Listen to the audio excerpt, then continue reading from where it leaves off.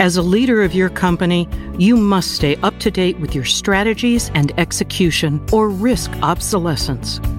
Welcome to the Finovate Show, financial services innovators bringing you the future today. And now, here's your host, Jerry Purcell. It's the Finovate Show, brought to you by Innovation 360 Group. I'm Jerry Purcell. Get ready to think about your biggest challenges and capitalize on your biggest opportunities after this. Executives depend on external consultants to fill knowledge and experience gaps, or to have an experienced mind audit their thinking.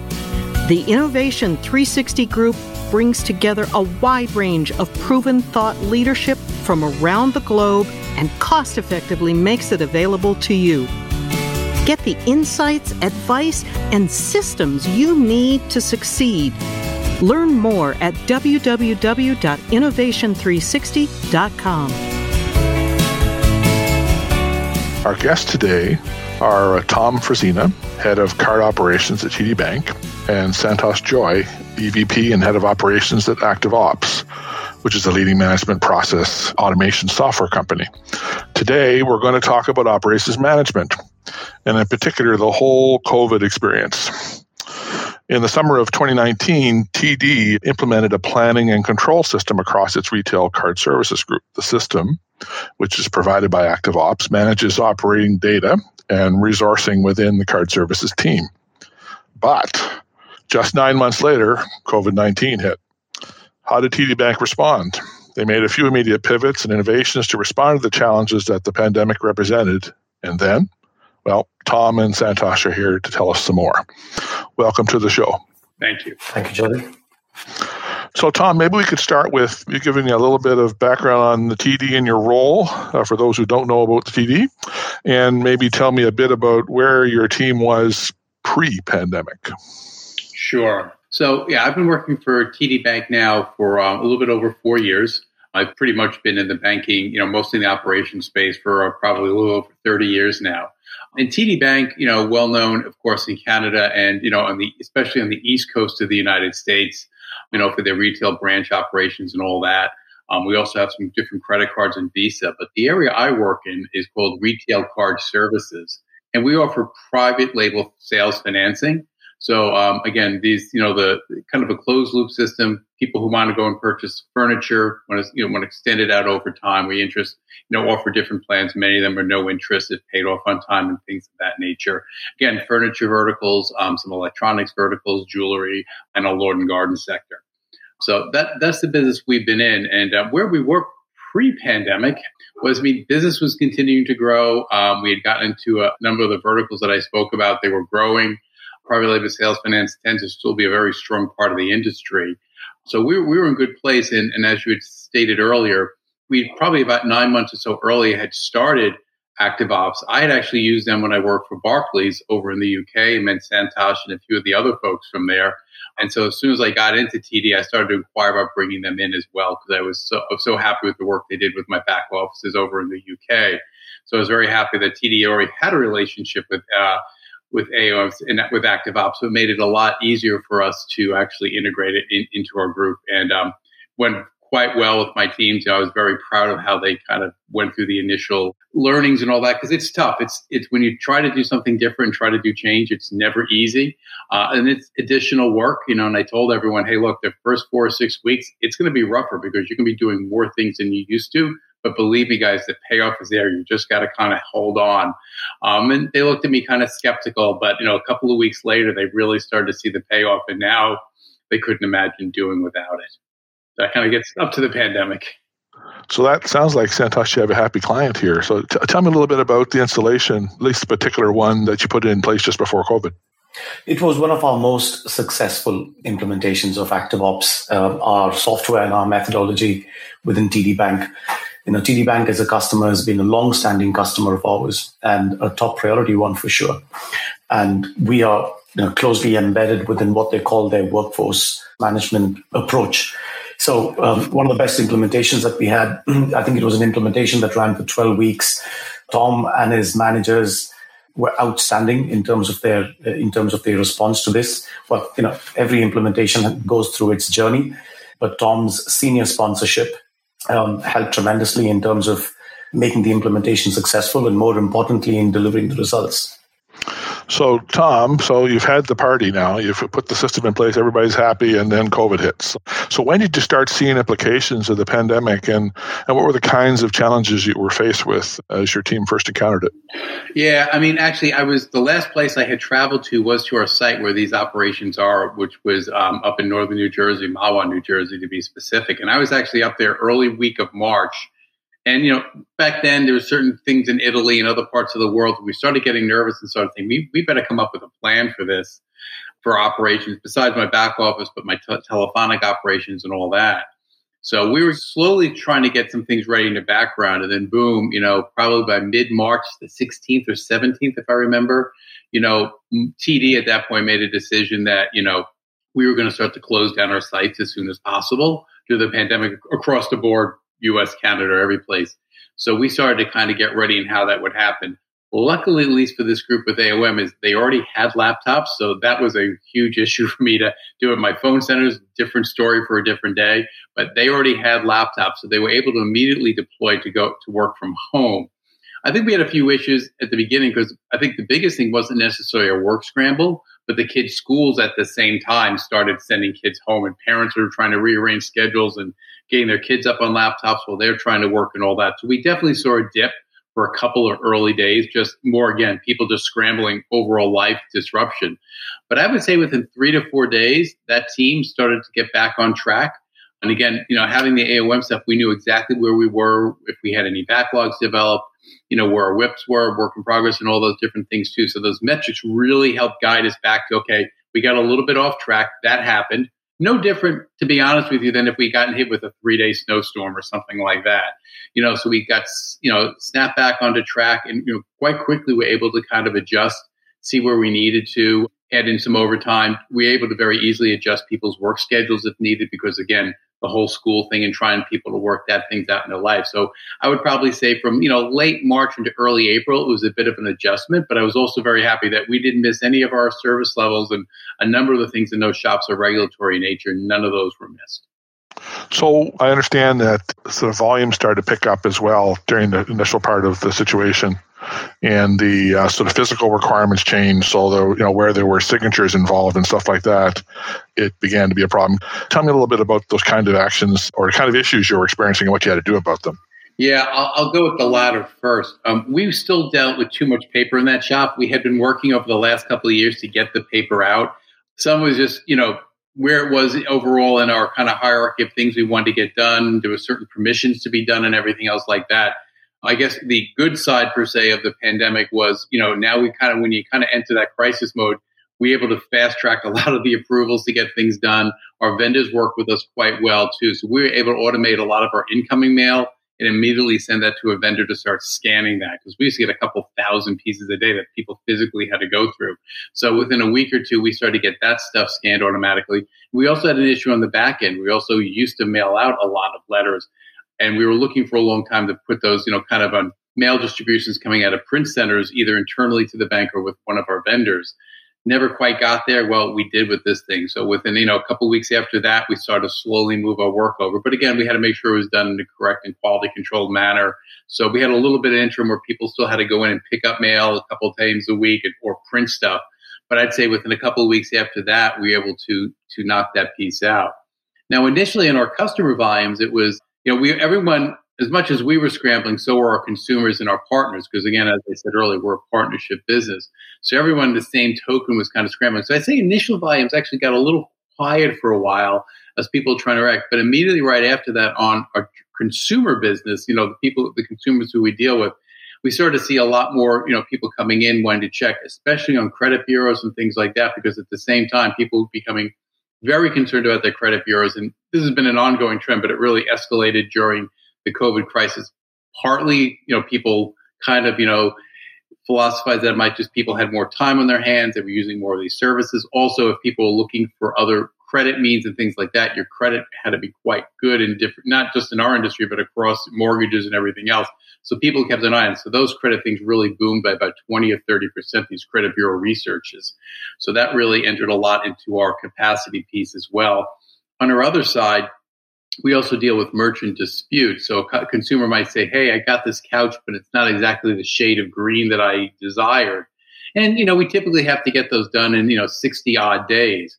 Well, our merchants are a big part of it. And a lot of them were not there because their stores had closed down and things like that. So we had to work to try to figure out a way to keep the investigation going, keep the consumer whole so she or he don't get penalized or put in a negative spot. And meanwhile, we floated a few of these merchants for a couple of weeks where we normally would have done what we call the chargeback, saying, hey, you haven't answered us.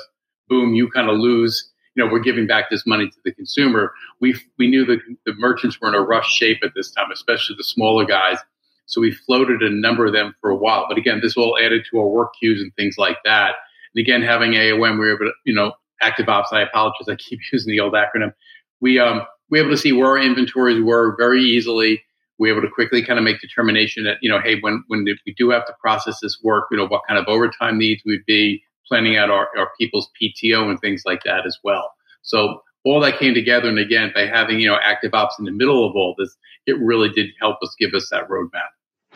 So what else was going on in the marketplace, Santosh? Other clients experiencing similar things? What other sorts of things were happening that affected people's back office? Well, so when you look back 12 months, Jerry, literally every organization that we worked through, and I think more widely the ones that we didn't work through, they all went through this whole pivot, survive, adapt, and thrive sort of a realism of, especially when something like a pandemic actually takes an enterprise by surprise. So I think most organizations, the enterprise ones, you of course had this mass exodus of people and technology and ways of working from an office to a home. I think that was sort of the overarching, trend at that point in time. But while all of this was going on, there was also a certain way in which organizations were responding to this challenge. So organizations who could confidently access real-time operations data on work, on resource, on capacity, on time across their footprint, because you have onshore businesses and then you have offshore, they have their extensions offshore. I think in terms of response rates, organizations who had all of this responded quicker and in a more sort of an agile and resilient manner in comparison to those who didn't. So, and while this was going, most businesses still had to continue to, as they say, run operations. So you still had to meet SLAs. The regulations were only getting tighter. Risk and security, if anything, was on everyone's agenda. And then you've got to manage the whole exodus. So while operations runs, that's what businesses need to focus. That's what businesses exist. While you had to keep in tune with the changes that the pandemic was doing what was presenting, you had to be agile. You had to be resilient. And as work moved, as people moved from offices to homes, the challenges only increased. And many organizations did well, and some organizations didn't do well. But talking about organizations that did well, I think they did well because they reduced their time from that pivoting to thriving point of view, in terms of that journey. And these were the ones who were able to easily flex their resources. Coincidentally, they were also the ones who got better control because they had better access to data. But they were also the ones who later, when the pandemic slowly started to settle, immediately shifted focus from, we've now adjusted. We're now adapting to this challenge.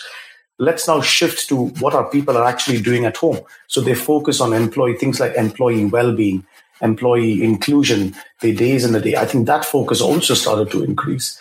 So in truth, the organizations were very busy getting work done. They were living with the challenges that the pandemic presented them, but they were also sort of finding their path. And I think the key thing is from the pivot to survive, to thrive, the ones that reduced that curve did well a lot more quicker. And especially the common theme, I think, with all of these organizations was the ones that had operational control were able to assert efficiency and effectiveness more seamlessly, more smoothly, as compared to those who didn't. The world is moving fast. It's difficult to keep up. Your executive team routinely needs new ideas to keep them ahead of the competition. Imagine having a plan in place in 30 days to focus your innovation efforts, improve customer experience, accelerate your move to digitization, or increase speed to market. Our guide to accelerating your innovation agenda provides you with insights and time-saving resources to plan your path forward. Contact Jerry to book a quick call or for your complimentary copy at www.linkedin.com/in/Jerry Purcell, GERRYPURCELL, or email Jerry at jerry.purcell@innovation360group.com. So, Tom, I read a piece of data the other day that 70% of employees going forward are looking for flexible working options. How has the pandemic affected them in that way, but other sort of ways that you're observing, now that we're into the process and almost over, hopefully?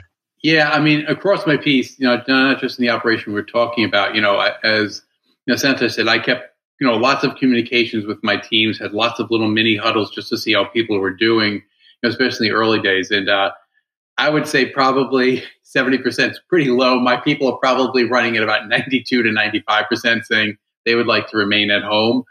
There's a small group of population that says, hey, they want to go back into the office full time. Whatever's happening at home is driving them crazy. And I'd probably say there might be another 15 to 20% who miss some of the interaction in the office, but enjoy the flexibility they have of working remote. Overall, especially in this group that we're talking about, the back office operations, one of the reasons we gave them laptops back in 2018 was, well, we had this other solution for a hot site, which never really, to me, made a lot of sense because everyone else used the same provider. And if there was a major problem in northern New Jersey, there would be people trying to cram through the doors and couldn't fit. So we said, look, our people can do this via laptop, their work. So we always had that bit of a remote option, and people enjoyed the flexibility of, traditionally back then their work was in the office, but hey, if they had to stay home because the cable guy was coming in that 12 to 4 window, sure, you could work from home that day. That was fine. We made it flexible. And I think we got a lot back from our employees. If they needed to work overtime because we got behind in a certain queue or things like that, they were more than happy to jump on, especially in an area like in northern New Jersey where 30 miles can take you, an hour to an hour and a half to drive. Each way, that the getting back that commute time was very important to them. And actually, we've made the decision now that for this site where most of this work is done, that's going to be 100% remote workforce going forward. So they are all very happy about that piece. They enjoy the flexibility it gives them in their lives. And again, it's important work that needs to get done, but it's not like a call center where they need to be tied to hours. If they need to pull 10 minutes away to get their kids on the bus or off the bus, they can do that and get right back into their work thing. So I think this is really going to benefit all of us down the road. And like I said, sometimes on a Saturday, if I need 2 or 3 hours, people weren't looking forward to driving into work, doing it and going home. But now if they want to jump on the computer at 6 a.m., get a couple of hours in of overtime and still could enjoy, a soccer game or family time, I think we both win. So what have you learned from this whole process in terms of things that perhaps you didn't appreciate the value of, like data or whatever? Like what sort of things have become more important to you, do you think, that this is sort of maybe brought to light? Well, I think what it really brought to light to us, because we were asking more questions now because we had this pandemic, and I'll give you a better example in a minute, than we didn't used to ask is, sometimes volumes would go up for a certain reason. And, we'd be able to identify quickly through our workwear and different pieces like that. But we never would ask the questions why. Then it would go down. And then we would not really pay a lot of mind to it. But during the pandemic, we really were trying to figure out, okay, why did that go up? Was that pandemic related? Is it going to be a short-term effect, right? We saw some short-term effects in my call centers where customers' arrival patterns changed. But that's a big deal because if, for example, we needed to change schedules, that's a significant move to move people's schedules. And you don't want to do that, because then if the pattern changes back on you again, you got to reverse it all, and it's just a mess. So we were learning that, with consumers in the past, we would see behavior changes and things like that and different work coming in, but we wouldn't necessarily maybe investigate the whys. It would come, it would go. I think with COVID, though, we really try to make a decision of, okay, what is this? Is this COVID related? Is this short-term, long-term, and all of those matters? So I think we did a lot more due diligence and were able to look at the data and get a little bit better information out of it. And there were certain things that were transitory. I spoke about earlier about these merchant disputes that kind of got piled up because the merchants weren't around. Well, once the merchants started getting back into their offices and or they figured out how to do the remote thing, by mid-April, late April, we were like pretty much back to normal there. And that was really a very short-term event. We didn't have to change any of our long-term functions or anything else like that. But those credit bureau disputes continued to kind of rise. And then the initial thought was, well, this is just a reaction. People are nervous, about losing their jobs, about, how they're going to pay the mortgage and the rent and their credit bureaus, and that would go away. Those things continue to accelerate. So by using it, we were able to start to look and quickly trained up some of our people that were working in certain areas like merchant disputes and even our fraud areas, which had gone down a little bit, retrained them and cross-trained them and had them work immediately over in our credit bureau disputes so we wouldn't miss it there. So I think really what COVID kind of taught us was we should have been doing this all the time. Anytime we saw a blip or something, investigate it a little bit deeply to see if that's really a changing trend in your business, or is that something that was just going to be a short-term thing? And just don't always assume that just because it went away 2 weeks from now, it wasn't going to come back again 2 weeks later and put you well out of position. And again, having the different things with ActiveOps and having our people cross-trained, even if it was a temporary swing, we could make those swings and get people back to their regular functions as needed. So, Santosh, I recall before COVID that the big deal was figuring out how to integrate robots into the process and all these different kinds of labor and stuff. Now we have changes in the way work is done, hybrid workforces, perhaps even the ability to apply AI to patterns and predicting resources going forward and stuff. What do you think is coming in the marketplace now that Tom can depend on for the next 5 years for his business? Well, I mean, because you said sort of pre-pandemic, the truth is the world was already transforming, and many large organizations, and Tom, I'm sure you'll agree, but you guys as banks or healthcare organizations, you were already looking at your operations transformation, digital automation journeys. If anything, I think the pandemic, it not necessarily changed that approach, but I think what it did is it presented the opportunities for large enterprises to accelerate those journeys. Now, in terms of acceleration, I think it was a good point to say, we already had a plan in place. Is my transformation, automation, digital agenda, is it still fit for purpose? If not, let me quickly make the change because this new normal is something I wasn't prepared for. And, I know people make references to new normal. I'd like to call it the next normal because you don't know how long it's going to last. Now, some of the realities that businesses had to come in truth with was one big one is we had to recognize some new realities. The focus on employee well-being, on autonomy, on, it suddenly became extremely important in the workplace. And I start at this point because I think we should not forget the humans as we start talking about bots. We might end up seeing, if we not already are, a convergence of 3 or 4 of the most studied generations in the workplace. And I think it's already happening. Now, again, in the past, when it came to data, and I heard you mention that a couple of times, Sherry, we measured everything. The pandemic taught us, to measure what's important. It gave us this thing. It's not why you measure, it's what you measure. So businesses were presented the opportunity to decide the purpose. What is it that we want? Decide well in advance. Then you build systems and support, to sort of derive that purpose. The completion of data. How much of time do we actually spend collecting data that there's so much of less time to analyze it? I think these are some of the realities that came forward. And then the other big one is the whole compliance and risk in those bits. Now, I think as we go into what I call, the next normal, I think the workplace has changed. We had to reset. Work, office, time, they all became fluid by necessity. So resilient companies, I think, now have the opportunity to reimagine an adaptive, future-fit, hybrid workforce in a hybrid workplace.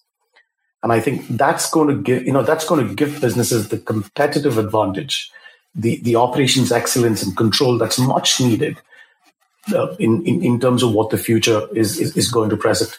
So you just speak about bots. I think there's a place for them. But if you read through articles, the amount of focus, I think bots took probably a backseat in the terms of focus. I think the people suddenly came to the fore. It's the aspect of, I go back again to the employee engagement, to the employee well-being part. Now, I think the future, as I said, a hybrid workforce in a hybrid workplace. What I mean by that, a hybrid workforce is humans and bots.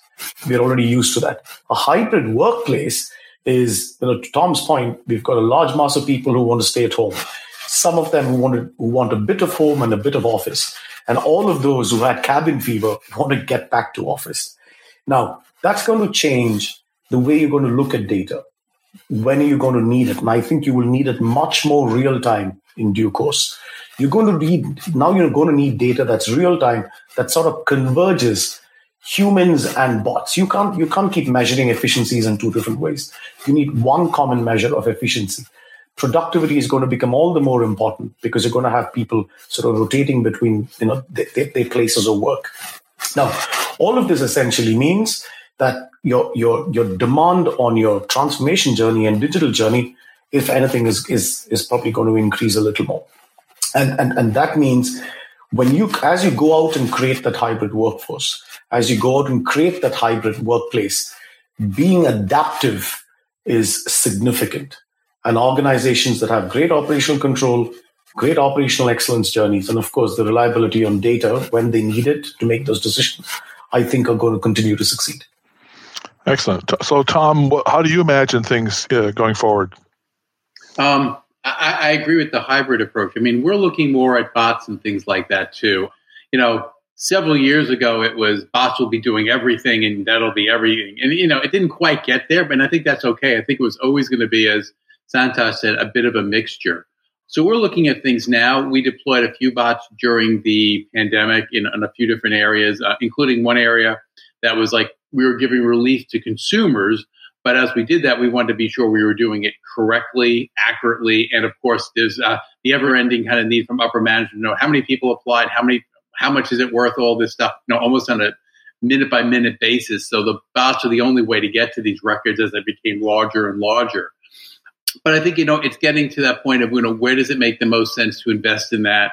Is it smart to invest in a bot? Is it smart to invest in a new workflow system or things like that? You don't want to be putting a number of bots out there that really hide a bigger problem that you might have to work on systemically. And actually, we reorganized, through my leadership during the thing where I had kind of more of a global picture of just one piece of operation. So she broke out my organization. So now there's a gentleman who's a peer of mine who's just working on some transformation, looking at bots, looking at all different efforts and kind of looking at the full array out there to see how we're going to move ahead.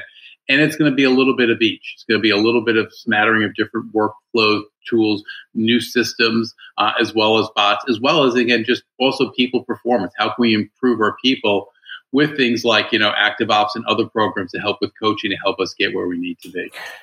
And Jerry, I just want to continue the thought process a little more. I think large enterprises, organizations, they've got access to great technology.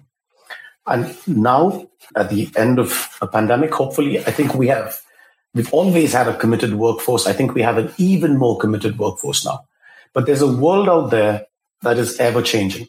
It's going to present us different realities every single day. To your point, what defines a future fit organization is not just access to all of this, but it's the rate at which organizations continue to exploit these assets so that they can gain control and gain it quicker. It's a question of building capability and investing in management process automation. It's essentially an ecosystem that you want to get to as soon as possible that converges technology, people, and process. Thank you. So, Tom, one last question. So what advice would you give today's leaders in terms of addressing some of the challenges in the marketplace today? So, again, there's the old thing there of just being flexible because you never know what next curveball is going to be thrown at you and always having options ready. So one thing I've learned in my 30 plus years of ops, just being ready for the unexpected and not just assuming things are going to go a certain way. And I think part of it too was we were able to respond quite well in this area and other areas because we had thought about a lot of different things as different improvements. Some of them were quite hard to do. Some of them weren't as important. But we kind of kept that kind of inventory, some were written down, some were more mental inventory, saying, hey, what if we ever tried to do a work from home skit with our phone reps, right? So we actually kind of noodled what that would look like. But we never really went further with it because there was investments in real estate. There was a lot of technology hurdles, a lot of HR hurdles, but we had at least thought out those questions. So I think kind of by doing some of these mini desktop things, or sometimes, they're done over coffee or over a beer someplace, we always kind of thought ourselves about all these different scenarios. So when actually it came to saying, oh, now we really have to do this, we had already had, a good part of the work done or started to ask the right questions. We were able to quickly, modify it. The result was never what we initially would have thought it was going to be, but it got us pretty much there and gave us what we needed at that point. So again, my thing in operations is doing that, being open to different things. I mean, again, knowing your data and knowing that, all the bots and everything else in the world is great, but unless you know where you're exactly at, you're going to just be lost. And so we were kind of, we really, this taught us again just to reground ourselves. Where's our numbers? What's driving it? And then move the piece forward and then see what's the best solution for it. So it's also that kind of going back to what brought you there as well. Thank you, gentlemen. So that wraps up this episode. As always, I look forward to hearing thoughts from you, our listeners, about today's show. Please keep the conversation going. If you like the show, tell your friends. And please take a minute to rate our show or post a comment. Go to www.innovation360.com or your favorite podcast site to find out more and to listen to more shows. Tom and Santosh, thank you very much for chatting with me today. Thank you, Jerry. Thanks, Jared. You've been listening to The Finovate Show with Jerry Purcell. If you like the show, share it on your network and subscribe on iTunes or wherever you listen to podcasts. And you can go to www.innovation360.com to listen to more shows, download the transcription from today's show, or to contact today's guest. This is The Finovate Show, financial services innovators bringing you the future today.